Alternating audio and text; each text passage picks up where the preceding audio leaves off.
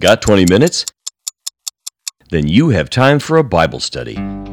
Jesus, name above all names, I worship you. Jesus, you're worthy to be praised. I worship you.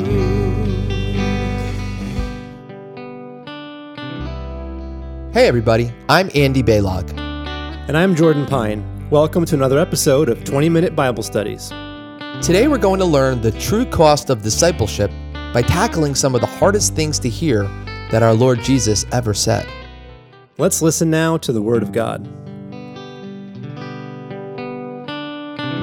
A reading from the Gospel of Luke. Now large crowds were going along with him, and he turned to them and said, "If anyone comes to me and does not hate his own father and mother and wife and children, brothers and sisters, yes, and even his own life, he cannot be my disciple.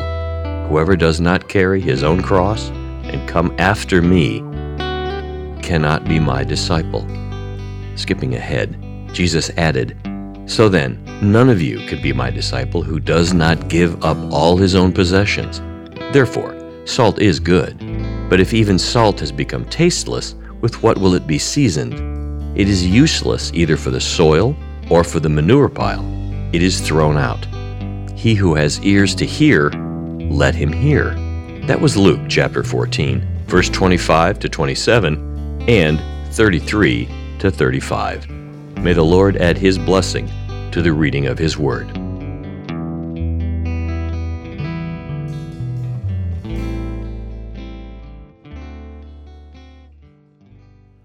First, let's use the SPACE method.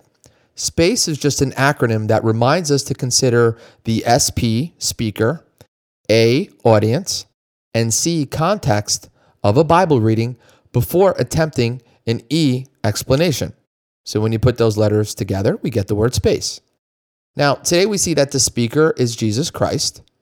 The audience is, according to the first verse we read, verse 25, were large crowds or many crowds, sometimes also called the multitudes in Scripture.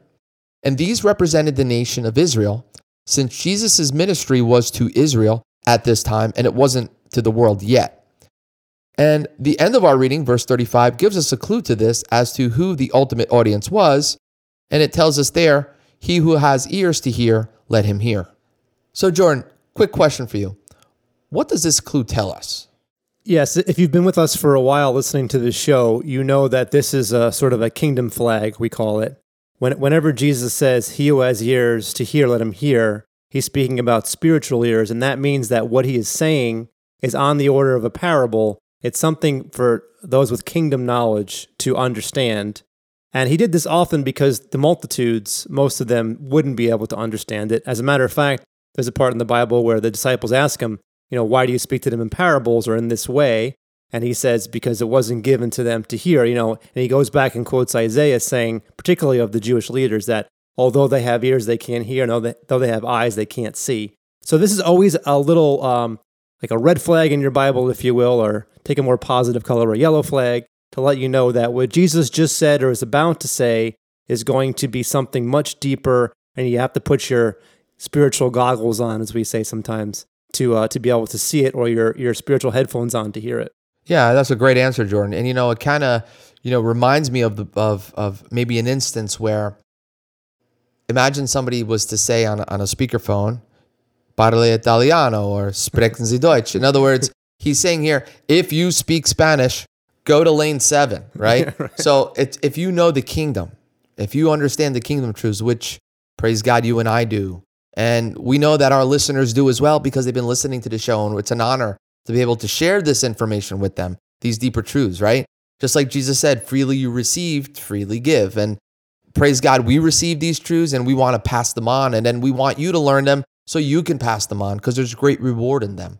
So to your point, what Jesus is saying is, okay, anybody who knows the kingdom, focus on this area because there's something important here you need to know. Right.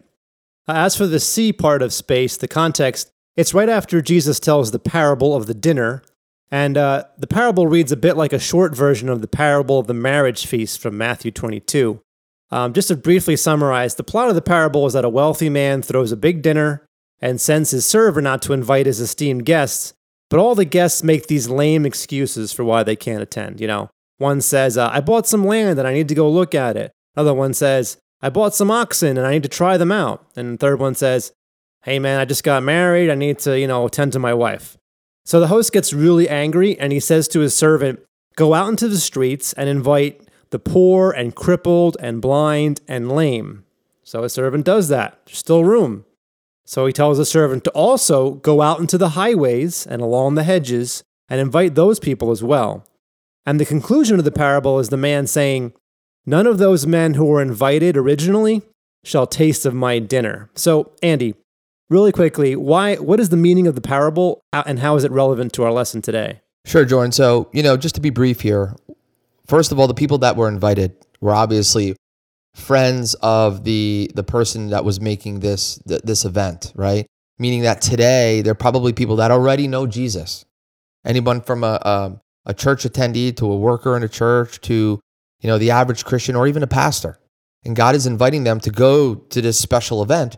But there were other things that were more important. Whatever they were is irrelevant. The point is that they had other things more important that weren't as important to going to this special event. Today, we translate that as going to the wedding feast of Jesus Christ. So what we're looking for everyone to understand today is that the meaning of this parable is that God is telling the reader that there's something more that is waiting for us once we're saved, that if we just make the effort to listen carefully, to study hard, and take our lead on this, I'm telling you, there's deeper truths that God wants us to know that are required, and it involves works, and it involves deeper study and living righteously. And if you do these things, then God will allow you to enter into the wedding feast or the celebration of Jesus Christ. Yeah, and the other word that jumped out at me, knowing the parable of the wedding feast so well, was the word highways, right? So what we see there's lots of things going on here, and what you said for modern readers is absolutely true. You also looking at it in its direct context, Jesus is speaking to the Jewish people, the Jewish leaders, and basically prophesying that they're going to reject, the kingdom. They're going to reject the Messiah, the King, basically, and it's going to go to people who they look down on, and eventually to the Gentiles. So there's a lot going on there, a lot of depth in there, which is why, again, we have to have our spiritual headphones on to hear it. Amen. So now that we've considered the speaker, audience, and context, Andy, we're ready to give an explanation. Let's break down this passage of Scripture. I'll read the first verse, maybe you can comment on it. Luke 14:25 says, now large, or many, crowds were going along with him, and he turned and said to them. Okay, so Jordan, what we see again is the crowds represent the nation of Israel. This often included the leaders of Israel, because if we look at Luke 14, verse 1, it reads, it happened that when he went into the house of one of the leaders of the Pharisees, i.e. members of the Sanhedrin, on the Sabbath to eat bread, they were watching him closely. Now, prior to verse 25, Jesus had just told two parables, the parable of the guests and the parable of the dinner, which we just covered. And the key points to note for our study are as follows. Jesus says, everyone who exalts himself will be humbled, and he who humbles himself will be exalted. Jesus also advises, when you give a reception, don't invite your relatives and rich neighbors because you might get a return invitation and quote unquote, that will be your repayment. But instead, he says, invite the poor, the crippled, the lame, the blind, and you will be blessed, since they do not have the means to repay you. For you will be repaid at the resurrection of the righteous. And Jesus ends the parable with this statement, blessed is everyone who will eat in the kingdom of God. Yeah, so putting that all together, that was a nice summary, thank you, of the parable of the guests. The parable of the dinner we talked about comes before that. Putting both of those parables together, and again, it's noteworthy that Jesus is speaking to them in parables. We just went over why that was so critical. What's the overall message here, and why was it so important for these leaders of the Sanhedrin to hear it? I believe, Jordan, that Jesus was calling out the Sanhedrin. He was kind of drawing a mark in the sand, a line in the sand, if you will. showing them that he knows their heart, he knows their ambition, and he's going to change that. He's going to change the narrative. So, now Jesus is addressing the crowds, the many crowds, and following him around is what you see. And then he says something very provocative and difficult to hear. Yeah, that's Luke 14:26, which is the meat of our lesson today. If anyone comes to me and does not hate his own father and mother and wife and children and brothers and sisters, yes, and even his own life, he cannot be my disciple. I mean, so this is the true cost of discipleship, Andy. And to be 100% clear about that, Jesus uses the words later on, calculate the cost. That's in verse 28. Jordan, just to clarify for everybody who's listening today, trust me, we're not saying we want you to leave your wife today. That's not what we're saying. However, everyone's life is different. Everyone's ministry grows at different rates. Everything's got to happen organically. We can't understand why things happen, but what we do know is that God has a plan. And there might be a situation one day where a parent, a sibling, a spouse might try, the enemy might try to use them to hinder you. So what Jesus is saying is that we must literally hate our family. No, that's not what he's saying. The NASB version of which we like to study, has an interesting footnote by the word hate, Jordan. Yeah, it says, by comparison of his love for me. And if you also look up the Greek word that's used here, it says it can also have the sense of, by extension, to love less. So, when I dug into this pretty deeply in Strong's to understand it. And one of the things that what the commentator said is that, Greek is a very passionate language. The way they were speaking here is very passionate in those times. So when we say hate, we think of hate as hate. It's a big, giant, capital, bold word that means to hate on someone, anger. And their language, it was a passionate way of saying, it could be a passionate way of saying love less. Exactly. It could also mean angry hate, but in this context, he's saying you have to love those things less than me. For sure. I agree with that 100%. You took the words out of my mouth. And, this sense of the word hate may also entail sacrificing earthly relationships if they're preventing us from following Jesus, of course, is, what we were trying to talk about earlier, because remember what Jesus promised Peter in Mark chapter 10, verses 29 to 30, which says, truly I say to you, there is no one who has left house or brothers or sisters or mother or father or children for my sake and for the gospel's sake that will not receive 100 times as much now in the present age and in the age to come, also known as the kingdom age or the millennial kingdom. So that's family. And then Jesus adds that he must hate, quote unquote, even his own life. And that's interesting as it echoes another saying of Jesus. And this one is from the Gospel of John, and it's in John chapter 12, beginning in verse 23, Jordan. Yeah, I'll read that. It says, and Jesus answered them saying, the hour has come for the Son of Man to be glorified. Truly, truly, I say to you, unless a grain of wheat falls into the earth and dies, it remains alone. But if it dies, it bears much fruit. Now the key verse, verse 25. He who loves his life loses it, and he who hates his life in this world will keep it to life eternal. If anyone serves me, he must follow me, and where I am, there my servant will be also. If anyone serves me, the Father will honor him. So, Jordan, really quick, what is Jesus saying here? And in Luke as well. I mean, what does it mean to hate your own life? Again, I think, maybe a better word would be to despise or to make second or, to really, and again, we really have to get into this word translated life because it's so important. We come back to this again and again because in both cases, in the Greek, the word is actually soul. It can be translated as soul. So let's look at it this way. Loving one's life leads to losing one's soul, and hating one's life, that is despising it in comparison to living for Jesus, leads to saving one's soul. So this is about soul salvation, not spirit salvation. And what is soul salvation about? It's not about salvation into heaven, as we've discussed. It's about salvation into the kingdom. That's why Jesus says in verse 26, he who hates his life in this world will keep it to life eternal. And again, if you go into the Greek there, more precisely, it's to life age lasting, speaking of the kingdom age. Yeah, Jordan, as we've learned in previous studies, that is a reference to the kingdom age, life in the kingdom. So in case it isn't clear, Jesus adds, if anyone serves me, the Father will honor him.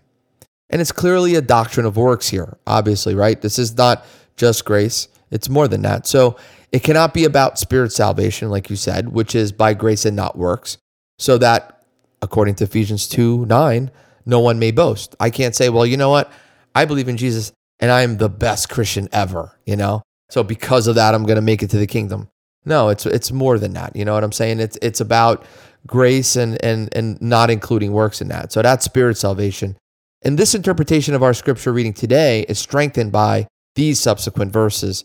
Jordan, what are those verses? Yeah, Luke 14:27, which comes right after, says, "Whoever does not carry his own cross and come after me cannot be my disciple." That's works. And if you jump down to verse 33 of Luke 14, it says, "None of you can be my disciple who does not give up all his own possessions," and that's, again, works. And in that last verse, once again, Jesus is being very provocative.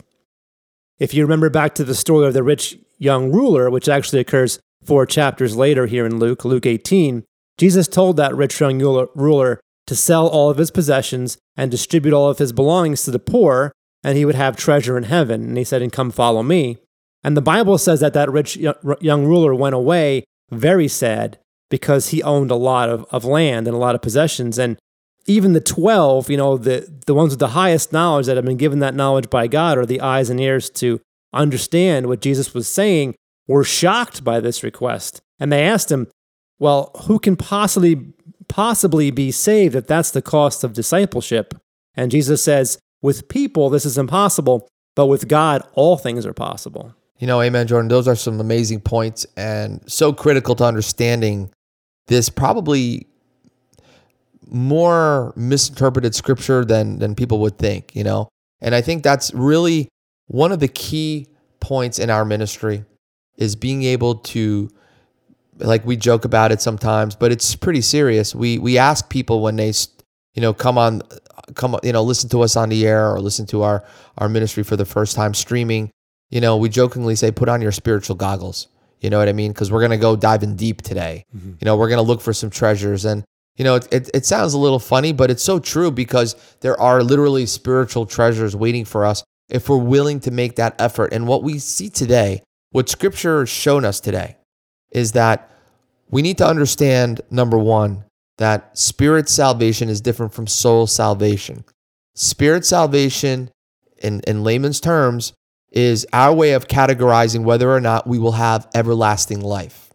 Soul salvation, which requires more than just God's grace, but our works added to that. Or maybe in another way to say it, our submitting to the Holy Spirit that lives in us so that the Holy Spirit could have his way in our lives. Right. And then the result of that is when we get to the Bema seat or the judgment seat of Christ one day, which will occur after the rapture, that we will be found worthy enough to enter the millennial kingdom, to be joint heirs with Christ during his 1,000-year kingdom. So bringing this all together, we're talking about sacrifice. We're talking about the willingness to submit to the Holy Spirit, to put everything on the side for God. Everything else is secondary. Everything. Yes, and if this is the first time you're hearing about this distinction between spirit salvation and soul salvation, or perhaps you're still wrestling with the concept, just realize that none of the parables make any sense if you don't put them in the context of the kingdom and soul salvation. If you try to put them in the context of spirit salvation, and this is what I think, Andy, is going on in a lot of denominations today, you start to put works with salvation, and that is anti-scriptural. We read the scripture from Ephesians. You can read it throughout the Word of God, that there's nothing that we can do in terms of works, anything, whether it's getting baptized or even, by the sweat of our brow, to earn the gift of spirit salvation. Exactly. So that if it's not about spirit salvation, the parables are not about that. And Jesus even says at the beginning of these parables that they're about the kingdom of heaven or the kingdom of God. He tells you directly, this is going to be about the kingdom.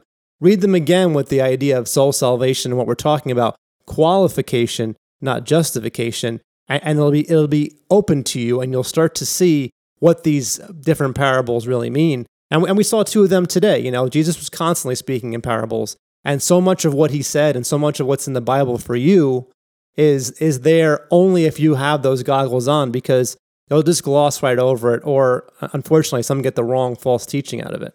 You're 100% on it, Jordan. And I'll tell you this much, since you mentioned the parables, something to keep in mind, I highly recommend it, the Sermon on the Mount. Sermon on the Mount, you could look at Matthew chapter 5, 6, and 7. It's kind of a prequel to all the parables. Right. So if you look at it, though, it's extremely difficult to be consistently obedient to all the rules and regulations that Jesus is presenting to his disciples, by the way, up on the mountain, while the rest of the world who was following him and believing him was at the bottom of the mountain. These are people that wanted to go the extra mile, and they were willing to climb the mountain with him, and it was a much smaller group to learn the Sermon on the Mount and all the teachings thereof, and also the parables. So that being said, we definitely need to understand that the true cost of discipleship is to hate your family and your own life in comparison to your love and devotion to Jesus Christ. I mean, like you said it earlier, I guess a proper word would be despise them if you had to, Again, and that's only if they're causing you to fall away from God in some way. Right. Put them on the side. God should come first. Yeah, Jesus wants us to give up all that we own, as well we heard today, and carry our own cross and follow Jesus. But you have to realize you can't do that because it's impossible for you to do. Just like Jesus said about the rich young ruler, and when the disciples reacted with shock at what he was saying, only God makes that possible. And that's the real takeaway today, Andy. We have to yield completely and let God work through us. Yeah, Jordan, if we love our life here and cling to it, we will, according to Scripture, lose our life in the kingdom.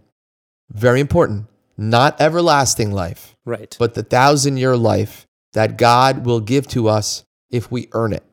And that's not for everybody. But praise God, this ministry is, our goal is to guide you through Scripture to be able to want to attain that, to work for that, and keep it and hold on to it.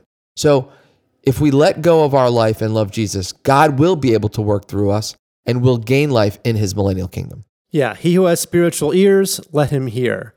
That's the deeper truth that Jesus was sharing, and that is our lesson.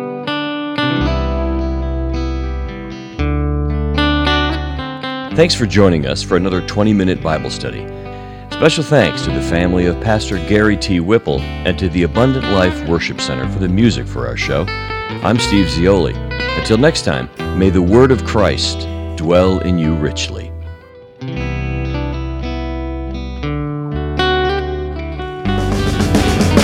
Amazing grace, how sweet the sound. I once was lost, but now I'm found. A hopeless cage, an empty space, if not for grace.